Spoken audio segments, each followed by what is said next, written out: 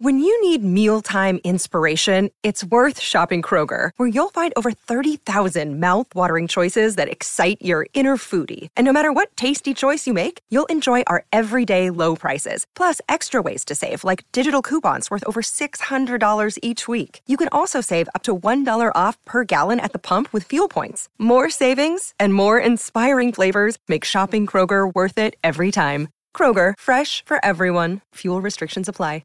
Ryan Reynolds here from Mint Mobile. With the price of just about everything going up during inflation, we thought we'd bring our prices down. So to help us, we brought in a reverse auctioneer, which is apparently a thing. Mint Mobile Unlimited Premium Wireless. How to get 30, 30, bit to get 30, bit to get 20, 20, 20, bit to get 20, 20, bit to get 15, 15, 15, 15, just $15 a month? Sold! Give it a try at mintmobile.com/switch. $45 up front for 3 months plus taxes and fees. Promo rate for new customers for limited time. Unlimited more than 40 gigabytes per month. Slows full terms at mintmobile.com.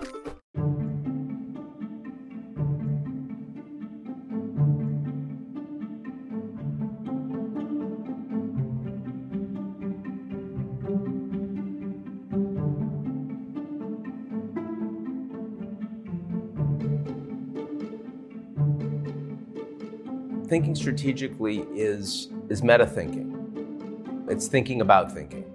It is not responding to headlines. It's not what CNN wants to talk to me about on any given day or Fox News. It is instead trying to think about, for me, where the world is heading. That means pattern recognition, lots of different macro themes at the country level, at the company level, at the individual level, and how they create trade-offs in leaders that are affected frequently by many of them, but have very different priorities, needs, and timeframes. It's very easy to say, okay, I just saw this headline, and I have a large amount of personal history and data, and that will allow me to immediately frame what I think that means, where I should place it in my existing worldview, and is there any information there that's dissonant? That is completely unstrategic thinking. Strategic thinking is what goes on outside of that. It is, how do I create my worldview? What would change it? What are the pieces that I prioritize? What are the ones that aren't so important? Why do I prioritize them that way? Does that make sense today? What's changed in the last 10 years or 20 years? The world changes so quickly, and yet people don't revisit their worldview nearly as quickly as the world changes. And yet, of course, you should revisit your worldview on a continual basis. Not because you were wrong. I mean, you may have been wrong, but much more likely is you had some level of rightness. You weren't analytically wrong. The world moved. And if you're not moving, you're going to become wrong. I mean, one thing, any analytic view will become wrong over time. And strategic thinking, I think, at its base, is an effort to prevent that from happening.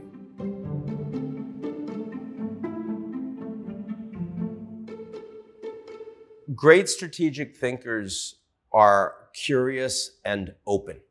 They are fine with being wrong, admitting that they're wrong, talking about what that means, and moving on. There are also people that are very curious about different worldviews. People that have respect for worldviews and opinions and analysis that are dramatically different from their own and that engage with them, those are people who tend to be good strategic thinkers. I don't necessarily say opposing worldviews, because worldviews don't need to be opposing. They just need to be different. I happen to be born in the United States, and that of necessity gives me a worldview of that context. But if I, same human being, happen to be born in China, would that give me an opposing worldview? No, I'd be the same person. I just have a different worldview. People that are much more comfortable simply following folks that confirm their priors may be outstanding tactical thinkers, but are not good strategic thinkers. Of course, this is not easy to do. I mean, it's kind of like going to the gym. The first time is daunting. Once you do it every morning, stopping doing it would feel daunting. But you have to actually build up that training, that practice. And it takes time because your brain doesn't like it when you start engaging with things that you don't agree with. It finds it unnerving. But if you do it enough and you start breaking down your own internal barriers to say, no, it's not that I don't like this person. It's not that that opinion turns me off. It's just that they come from a different story. They're not villainous, right? The fact that you're Israeli or Palestinian doesn't make the other person wrong. They're both heroes of their own stories. They just have different stories. If you're prepared to understand, accept, and embrace that, then you tend to be a better strategic thinker.